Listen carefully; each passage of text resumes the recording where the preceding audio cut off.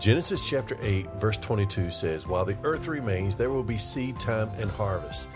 Now, many Christians spend a lot of time focusing on the Word, reading the Word, and planting the seed of the Word in their heart, but have they focused on the harvest? Let's talk about it in today's episode of the Hope for Healing, Faith for Living podcast. Hello, I'm Tim Dumas. Thank you for joining me today. I do pray that you are doing well. We have talked a lot about preparing our heart, which is the ground, and the Word of God, which is the seed. And we've talked about caring for the Word. The Bible refers to watering the Word. Let me share that with you. 1 Corinthians chapter 3, verses 6 and 7. Paul wrote this, "I planted, Apollos," which was another man who was preaching the Word of God, "watered, but God gave the growth," or God gave the increase. And what he's saying is, I brought to you the Word first, and then Apollos came after me and gave you more Word and said it again and again, which means you received the seed. It was planted, the initial hearing of the Word, but then hearing the Word again and again is taking care of that Word, watering that Word so that it can grow and produce within our heart. But we also see, like I mentioned before, there's a principle in Scripture that God has given us, and he relates it to farming as we know it. There's a seed time and there's a harvest. So there's a time to plant the Word of God in your heart, which is you should be doing it all the time. You plant it and water it. You hold dearly the Word of God in your heart so that it continues to grow. But then there's a time of harvest. There's a time of harvest. And I want to talk about that today because what it's actually talking about when it's talking about harvest, it talks about receiving the Word of God or taking hold of the Word of God, His will for your life, experiencing what the Word of God reveals as His will for your life. And we're going to see some of what the Scripture talks about in order to do this. Now, one of the things I want to mention, and here's something that's really interesting to me. Once you see a principle in Scripture, you start to see it more and more and more. You start to recognize it. The Bible talks about receiving or taking hold of or taking the harvest. But one of the principles that you need to know that the Scripture teaches in doing so, it talks about being steady. It talks about sticking with it. It talks about enduring or persevering with patience. Okay? Jesus said in Matthew chapter 10, verse 22, says, "You'll be hated by all for my name's sake, but the one who endures to the end will be saved." Now let's look at these two words, endured and saved. Endured from the Greek word, which is taken from hypomeno, means to continue firmly, to hold out, to remain constant, to persevere. Okay? We need to keep this in mind. This is the attitude. This is the commitment that we must have if we're going to follow Christ and want to experience His will in our life. We have to endure until we see it come to pass. Just as Christians in our life, we continue to live for Him until we see Him. Whether that's Him coming back in the clouds or this body gives out and we go to heaven. Either way, we endure and stick with it. We stay with the Word, believing it and walking in it until we see Him, but also His will for our life. We endure or we stay with it. We remain constant and persevere until we see it come to pass in our life. Now, secondly, saved. It says, Jesus said, "But the one who endures to the end will be saved." The saved is a Greek word sozo, which means healed, preserved, and rescued. Amen. So this principle of being constant, this principle of perseverance, I want you to understand it's what we do until we finally see Him on that day, but it's also what we do while we are expecting to see His promises come to pass in this life. In this life. We see what the Word of God says and we believe it and act on it and we stay with it. We endure. We don't quit. We become persistent. Okay, let me give you some more scriptures.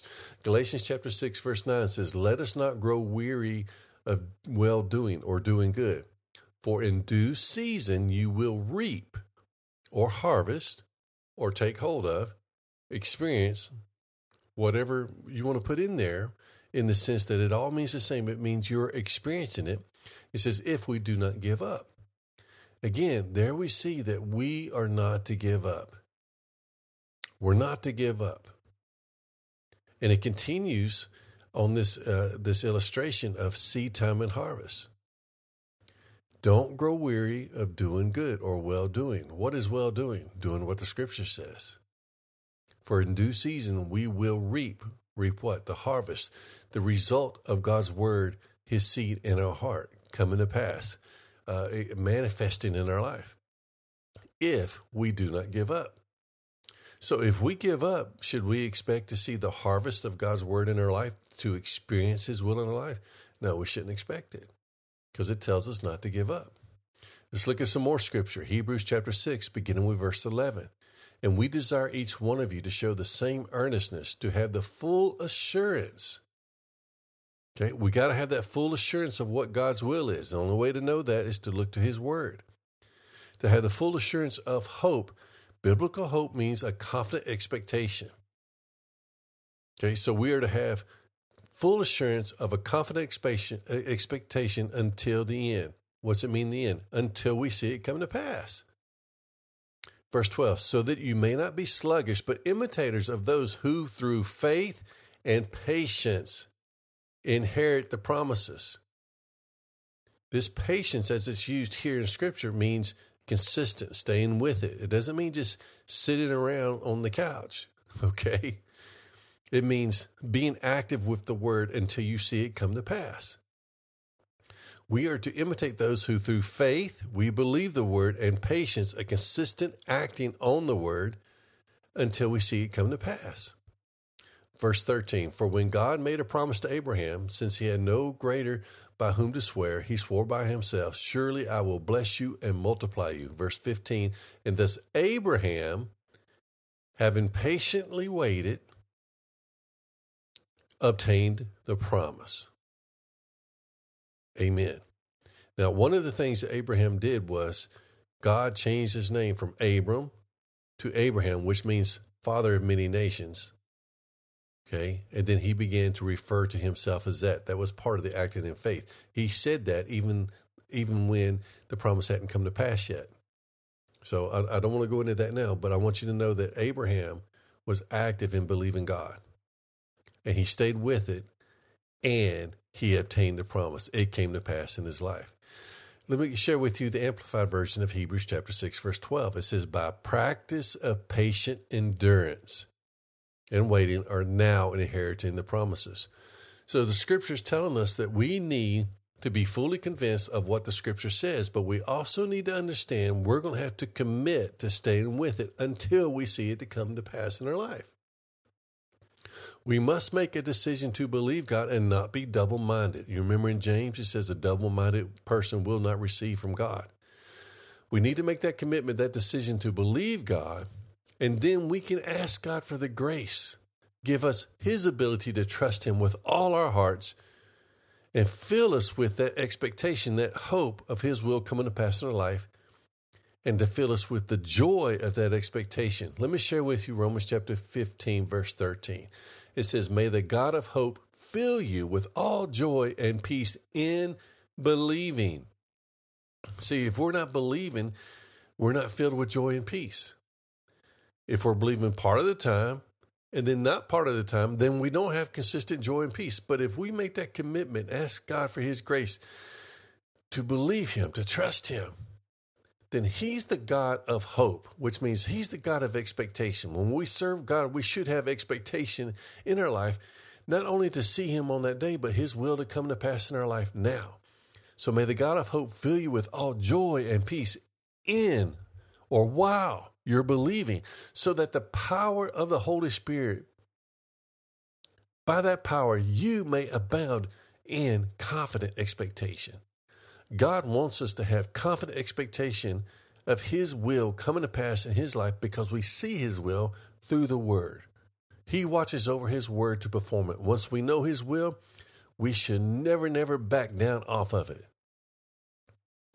We should be willing to endure because the word doesn't change. So we're going to stay with the word until we see it come to pass in our life. We're going to look to see what his word says we are to believe and how to receive it.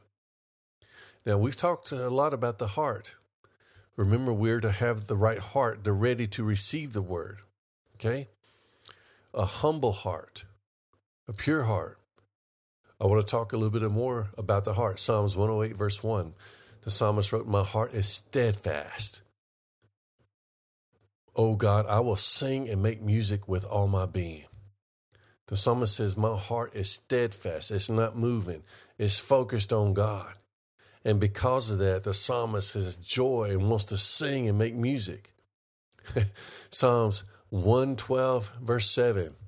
He does not fear bad news. His heart is steadfast. Trust in the Lord.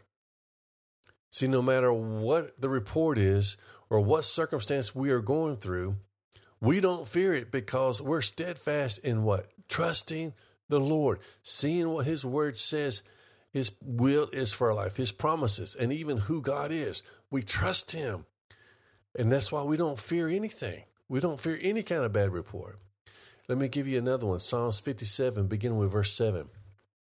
My heart is steadfast, O God. My heart is steadfast. I will sing and make melody in my heart. Awake, my glory. Awake, O harp and lyre. I will awake the dawn. I will give thanks to you, O Lord, among the peoples. I will sing praises to you among the nations. For your steadfast love is great to the heavens, your faithfulness to the clouds. This psalmist was writing, my heart is steadfast, and I'm going to shout it. I'm going to wake everybody up.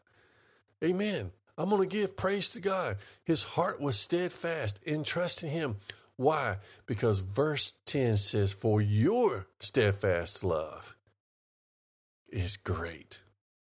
We can have a heart that's steadfast towards God in trusting him because he has a steadfast love for us. And he went on to say, and your faithfulness to the clouds. God's love for you is steadfast, and his faithfulness is higher than the heavens. That's why we can trust him. That's why we can have a steadfast heart.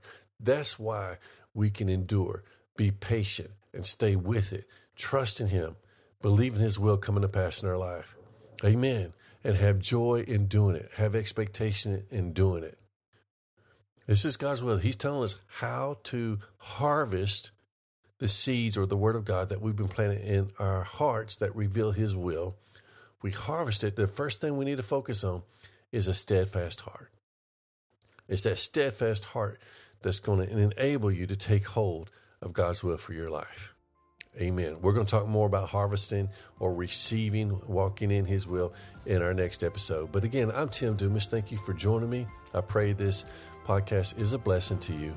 Until next time, may God's richest and best be yours.